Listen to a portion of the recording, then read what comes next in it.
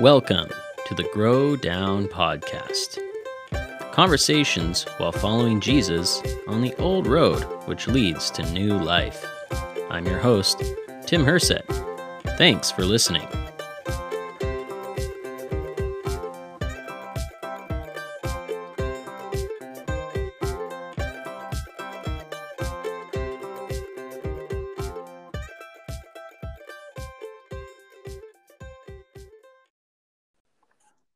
All right, welcome to the podcast today, Paul Neeland, calling in from Prescott, Arizona. Hey, you even said it right. Great job, Tim. There we go. Well, Paul, let's start things off the way I start all these conversations. What is one thing that everyone listening should know about Paul Neeland? Yes, and that's the scariest question you could ask anybody because I don't really know what to say. Except for the fact that, first of all, I mean, you're my, well, hey, one thing everybody needs to know is that I know Tim Hersett. Like, that's like really a feather in my cap. But all seriousness, I just want everybody to know that anything I might share today, it just comes from someone who is learning and growing, just like anybody else. So, sinner saved by grace, just wanting to grow in my walk with the Lord and maybe helping some others along the way too. So, there's that. Cool.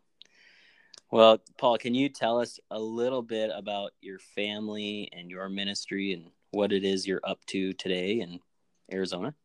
Sure. For your listeners, I don't know where your listeners are, probably from all around the country, but those of your listeners that are in the Montana area, I knew Tim from being a youth pastor up in his church, many years ago. So I've been in ministry now for 25, 30 years, something like that. I've done a lot of other things too, but ministry has been the big thread that has been the most constant in my life. I've been a senior pastor, an associate pastor, as well as a youth pastor, and that's been a joy. It's taken us all over the country, North Dakota, California, Montana, South Dakota, Minnesota, Arizona, a couple times. So I love adventure, and so that kind of plays out in the ministry also, just going from place to place. But we've, my wife Ruth and I, we've raised 3 kids. We're empty nesters now, and our oldest son, Andrew, is married and has 3 kids, and he's gone through seminary, and he's now getting his doctorate in St. Louis, Missouri, Concordia. And then our middle child, Alicia, is well out of school too. She's partway through some college education, and she's actually out here in Prescott, Arizona also. And then our youngest just graduated from high school. Now he's in his first year at Bible College, Free Lutheran Bible College in Minneapolis. And I recently, back in July of this last summer, I just completed finished up as a senior pastor at a church in Minneapolis area. And now I'm a part-time missionary with the International Orality Institute, which takes God's word over to other countries, specifically countries that have an oral culture. And we just set up biblical training centers where the locals then learn how to memorize Scripture and teach all of Scripture, the whole meta-narrative of God's story, to their friends and neighbors. And we have a curriculum that they use to guide them through that. And it's just really been something that I just noticed this is where God's really working right now, and I just want to join him. And so that's what I'm doing right now. It's only part-time gig, so I'm still kind of looking for another part-time gig, but that's what we're doing now. Oh, cool. And am I correct in understanding that part of that Orality Institute, you do a lot of storytelling teaching? Yes. Yeah. Yes. That's the whole idea behind it. It's, you memorize large chunks of narrative, and then you tell the story to the listeners, then you retell it again, from memory, and then you walk through the story by telling it again a third time. But people are now more engaged, and they might be even acting out part of the story. And then you look for the treasures and take home the treasures. And it's very simple, but it's very profound too, because it's using the method that Christ used in telling parables and asking questions. And it's been very effective. Yeah. That's awesome.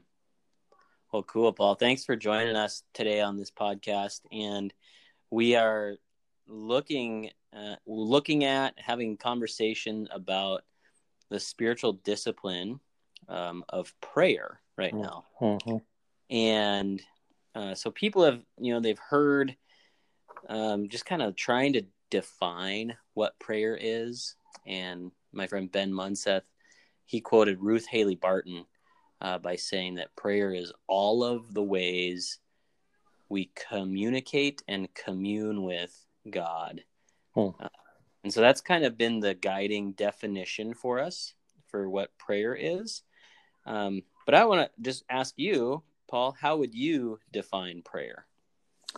Yeah, it's a difficult question, because if you take that definition there, it's, it says all of the ways. So it can be quite extensive and very hard to just really put it into a very concise thing. But what I think of, and this has just been over time for me personally, just trying to understand this better, I think back to the very beginning, when God created mankind, and he had created Adam and Eve, and he had that relationship with them, where he could just freely walk in the garden with them, and they could commune with him, and it was so beautiful. So to me, prayer, this way of communicating with our Creator, with our Abba Father, that very deeply ties into the whole story of redemption that plays out in all of Scripture, because it helps answer the question of why is God doing all that he's doing for us in and through Christ. And I think it's because he wants to restore that relationship and that perfect bond with him, the righteous relationship with him that played out in intimacy, in conversation, in oneness. And that's, I think, what a lot of prayer is, and why we see that in Scripture so many times. It comes out in such an intimate way through various passages in Scripture. Yeah.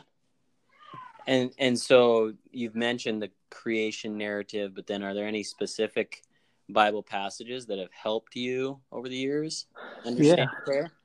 Yeah, I guess, there's all kinds of them.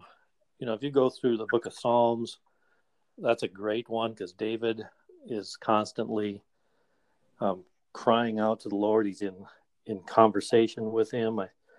I'll think of one here in Psalm 17, 6 and 7. It says, I call upon you, for you will answer me, O God.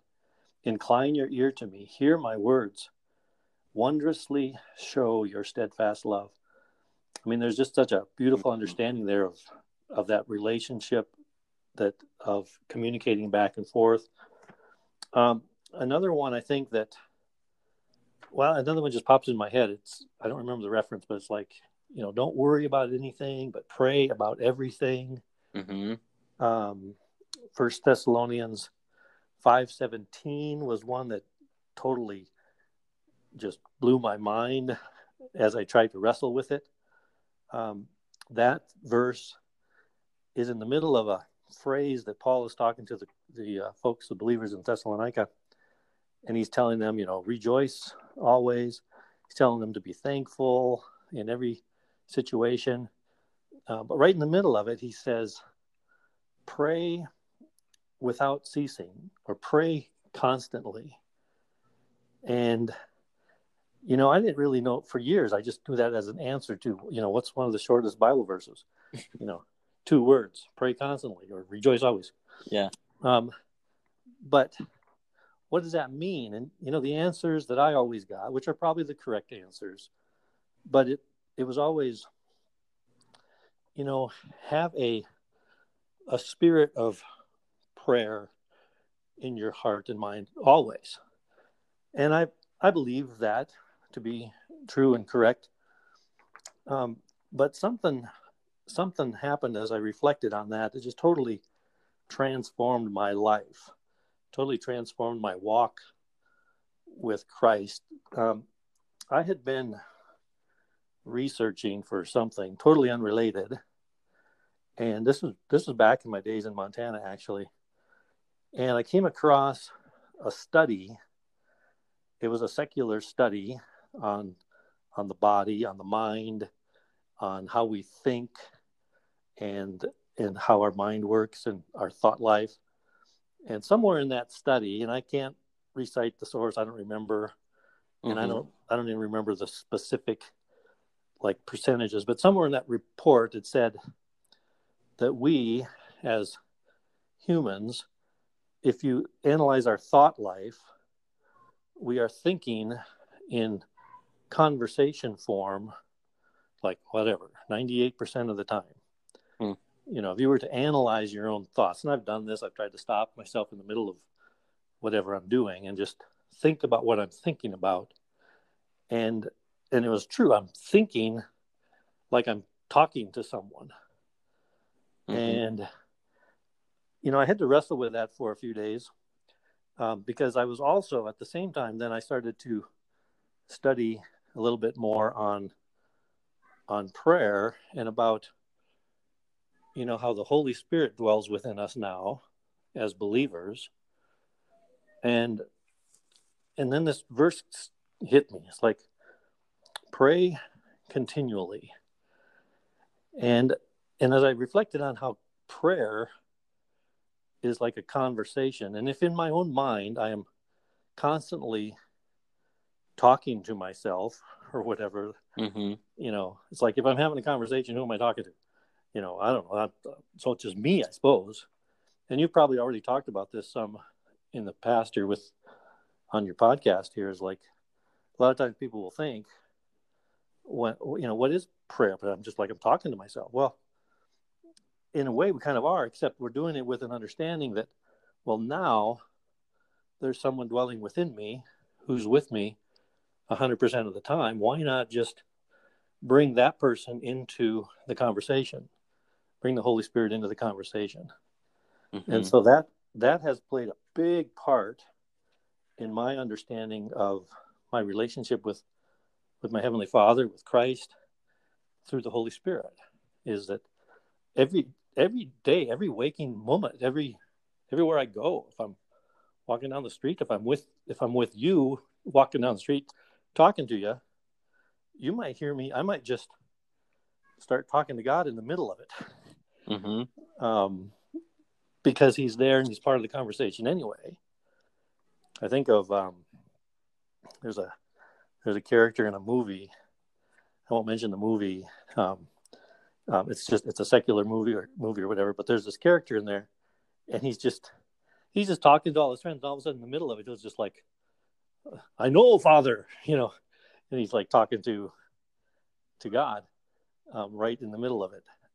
And I think that's a little picture of what God wants with us, is just a constant conversation with Him. And for me, I guess that's part of my understanding of prayer, is being able to freely converse with Him in many, many ways, like that definition that Ben shared. But to recognize that it can be a constant thing. So that's just a couple scripture examples, but that was one that really, really tore me up there and made me think a little bit. Yeah. Well, thanks. Paul, we're going to shift gears slightly to more the specific practice of solitude in the context of prayer. I love how you were talking about praying constantly, and even walking down the street with someone, in relationship with someone, you can be in prayer.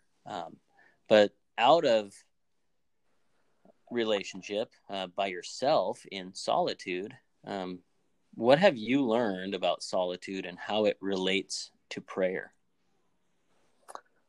Yeah. Well, I guess first of all, the term solitude. I mean, I love the term because I'm more of an introvert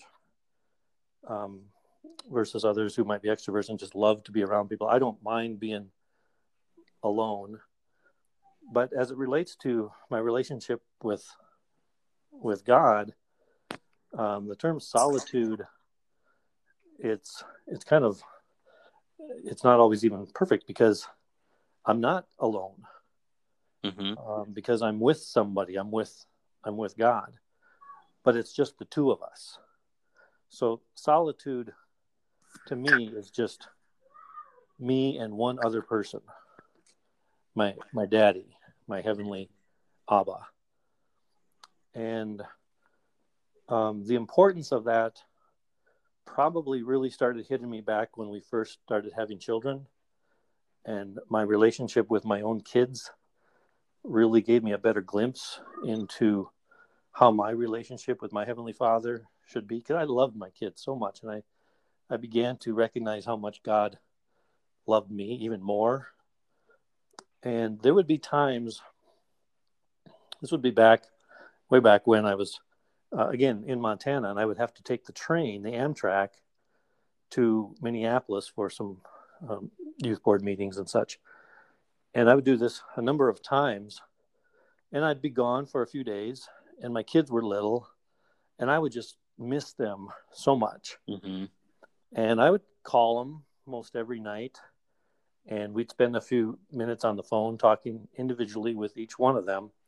I would, and I'd ask them how their day went. They'd tell me all the different things they did and share with me some things, and then they'd say they love me, and I'd say I love them, and then we'd hang up. And yet, when I got home, they just wanted, when I walked in the door, they just wanted me like crazy. They would just cling to me, run to me. And it's like, even though we talked daily, and for me, it struck me like, well, that's what I do with God. I might have a, quote, prayer time with him, and I tell him about my day, or, unload on him and tell him I love him and recognize that he loves me. And then I say amen.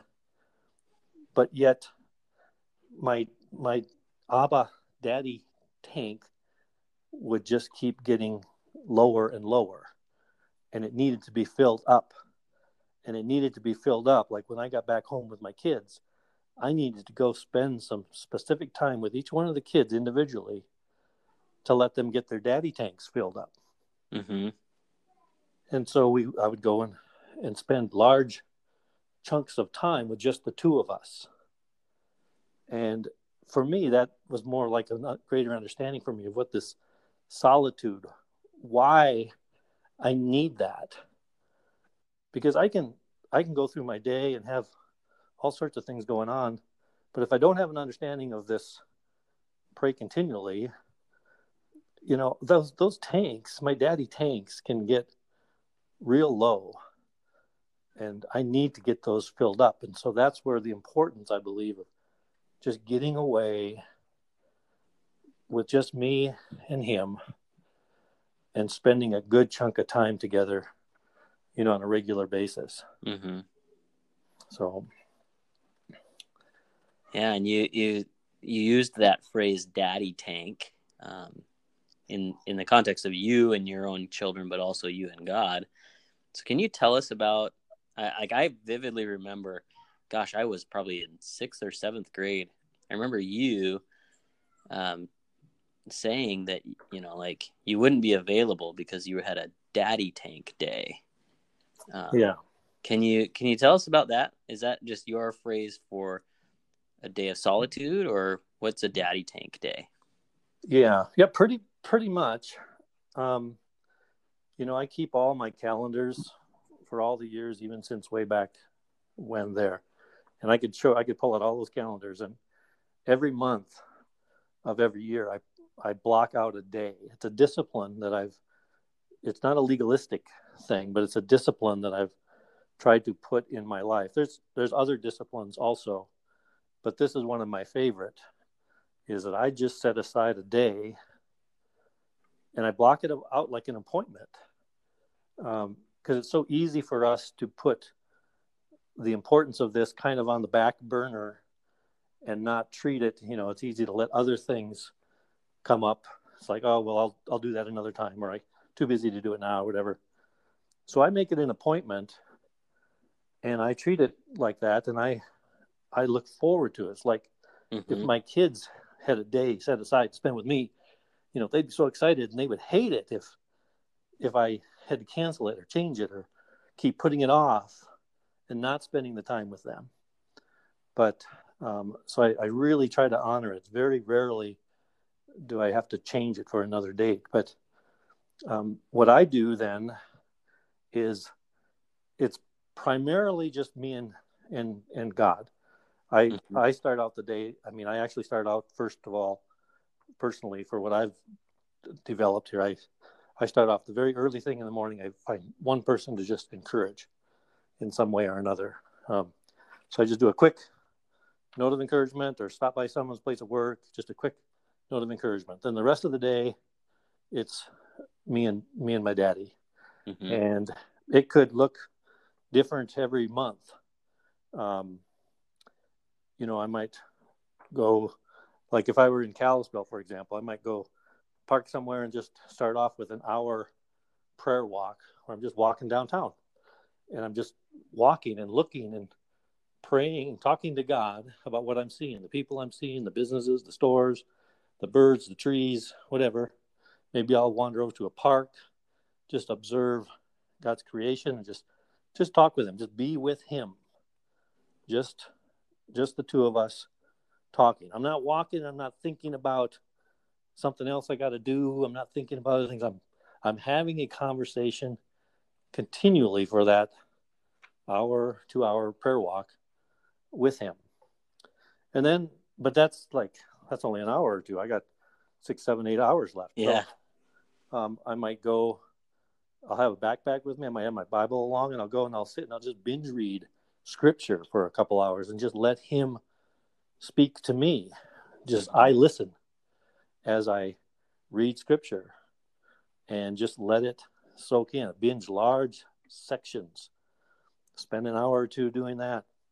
I might go back to my car then and sit in my car and just listen to good Christian music for a good hour and just pray with that and sing with that and worship with that. Then I might, have a good Christian book along, edifying book there that I can just read and grow my relationship with Christ through that. And so that's just sort of the things that I do. And it's different. I've worked with a lot of different people on kind of setting up their own daddy tank. And it's different for different temperaments, different personalities. But that's what I do. Well, thanks for sharing that. Like, I think you just painted a picture of solitude for a lot of the people who will be listening to this that is probably quite different than what they would imagine when they hear the word solitude. Right. I know for myself, when I first started paying attention to different voices who were encouraging me to practice a discipline of solitude, all I could picture was like me having to find a cabin and be by myself, dimly lit, with a Bible and a journal. And that wasn't always practical, nor did that always excite me. Sure. But, there's value in that too, but I don't think it needs to be limited. Yeah, exactly. That's what I was saying is like each picture that each person has, like God's given each of us personalities that it works differently for different people. I know folks who they like to paint pictures on a day of solitude. That's what works for them too, So I think that picture that you give us it's freeing is what it is. It allows us to explore, have an adventure with our dad for a day where it's just us and him. And so, and thanks for sharing that. He knows everybody individually. I mean, the private cabin, I mean, that's biblical. I mean, Jesus says, go in your upper room and pray, so there is great value in that, but he also knows each of us individually. He knows that I love the outdoors, that I love nature. And so I think he just loves spending time with me there. Yeah. And that's part of what I believe is healthy solitude. Yeah. So Paul, why is prayer and solitude essential for someone to grow in his or her faith? Well, I guess I think it comes back to that relationship again, and I'll go back to the beginning. All of Scripture is one big meta narrative. It's one big story from beginning to end. Jesus was there in the beginning. He'll be there in the end, restoring everything, and redeeming everything as he desires, because he started off, God created everything the way that he wanted it was perfect. And the relationship was perfect. This was the design that God had for us, to be in this relationship with him. And without understanding that's what faith is. It's trusting God to be in that relationship with him, and to, in our case now, to just fully receive the gift of redemption that he's provided through his suffering and death and resurrection. And our walk of faith, they go together. I mean, it's like, it's so crucial, so vital to our walk of faith, is to having that personal relationship. It's what sets us apart from all the other religions in the world that have carved idols or whatever. We have an opportunity for this personal relationship, and that comes from communication with him, which is prayer, and solitude, especially the time just alone with him. And it's just so beautiful, but so essential. Yeah. I don't know who said it, but I've heard someone say, to be a Christian is to pray. Like, if you're like, it's essential, that was their point that they're making. And so, it's a receiving of a gift and reciprocating a relationship. So thanks for articulating that so clearly, Paul. So to finish up, I appreciate how you've been so personal, and you've shared so much of yourself and your relationship with God in this conversation. But the last question that I have, I'm asking, it's a hard question, I think, just to be really honest about, but what is the most difficult thing about prayer and solitude for you specifically, but then also for people in general, since we have so many different folks who will be listening to this? Yeah. Well, a couple things come to mind when you ask that. First, I think of comparison relationships. I think of me as a father with my children, and when I have the best relationship with them, and when it's the easiest to just spend time with them, versus times when it's maybe not so easy. And I can think of times when my kids may have done something wrong, or may have, done something that they know would have disappointed me. They become a little bit, this is especially when they were younger, but they would become a little bit distant, like maybe a little bit, not scared of me, but just they would feel embarrassed or afraid that, I would be sad because I was disappointed in something. And so for me personally, that kind of plays out once in a while in prayer and solitude. The times when I'm most reluctant to go and spend time in solitude is most often after times when I've sinned, or when I know that I would probably have disappointed my father. Now that's not necessarily a correct understanding on my part of who my father is, because my children misunderstood me, because I would never have been disappointed. I would just to continue to love them and want to hear from them and forgive them and such. And that's what my Heavenly Father wants and desires. But that is still a time of struggle for me when I've done, something wrong, that it's harder for me then. That's when it's more difficult to have that time of prayer and solitude. The other thing that just kind of, that maybe other people could relate to too, is when I get so busy and I allow myself to forget this praying continually concept, and I just get so busy with things that I just don't find the time for it. And I think back, maybe you did this too when you were a kid. Maybe you still do. You probably still do. You get on these little merry-go-rounds, and these ones that are pretty close to the ground, and you get on those. And when I was a kid, we'd get on those, and a bunch of other people would stand around the edges, and they'd just be spinning it and turning it. And, we'd be on it for a while until we went flying off it. It was going so fast, and we'd be so sick. We'd be throwing up, it was just awful. Yeah. But I think that's what we do in life when we get going on our busyness of life. We don't even realize it at first, but it just gets going so fast that we can't get off.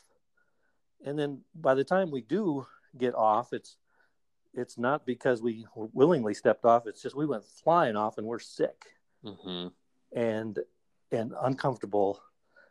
And that's about the only time then that we're willing to sit down and, talk with God.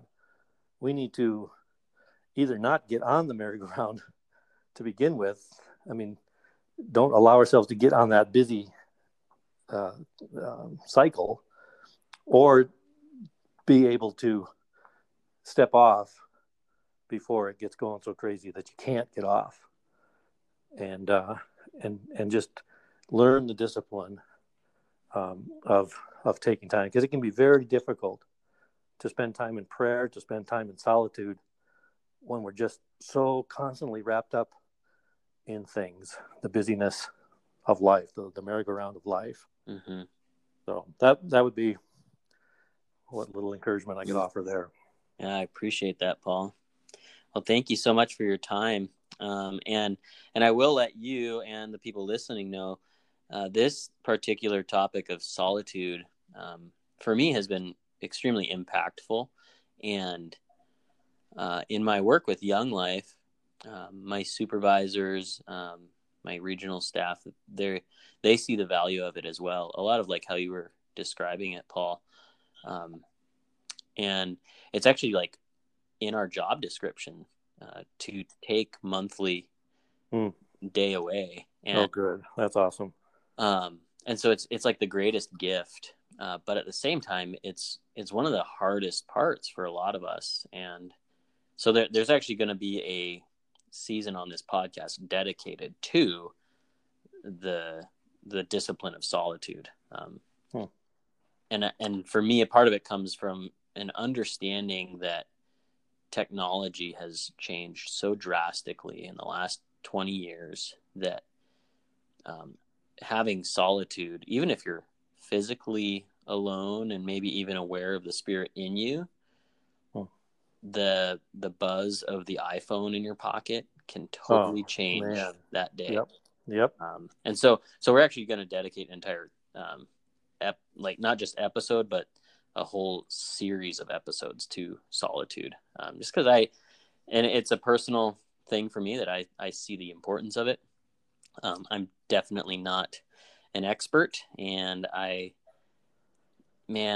on a good year, I'm batting 500 when it comes to my monthly day away. And so it's an interesting deal that as much as I value it and I speak about it with other people, I even struggle to keep my own commitments. And so that's something that people can look forward to. And I hope it'll be encouraging for all of us. So, well, thank you so much for your time, Paul. Yeah, thank you, Tim, for all that you're doing here. Yeah. This has been another episode of the Grow Down Podcast. Conversations while following Jesus on the old road which leads to new life. Thank you for listening.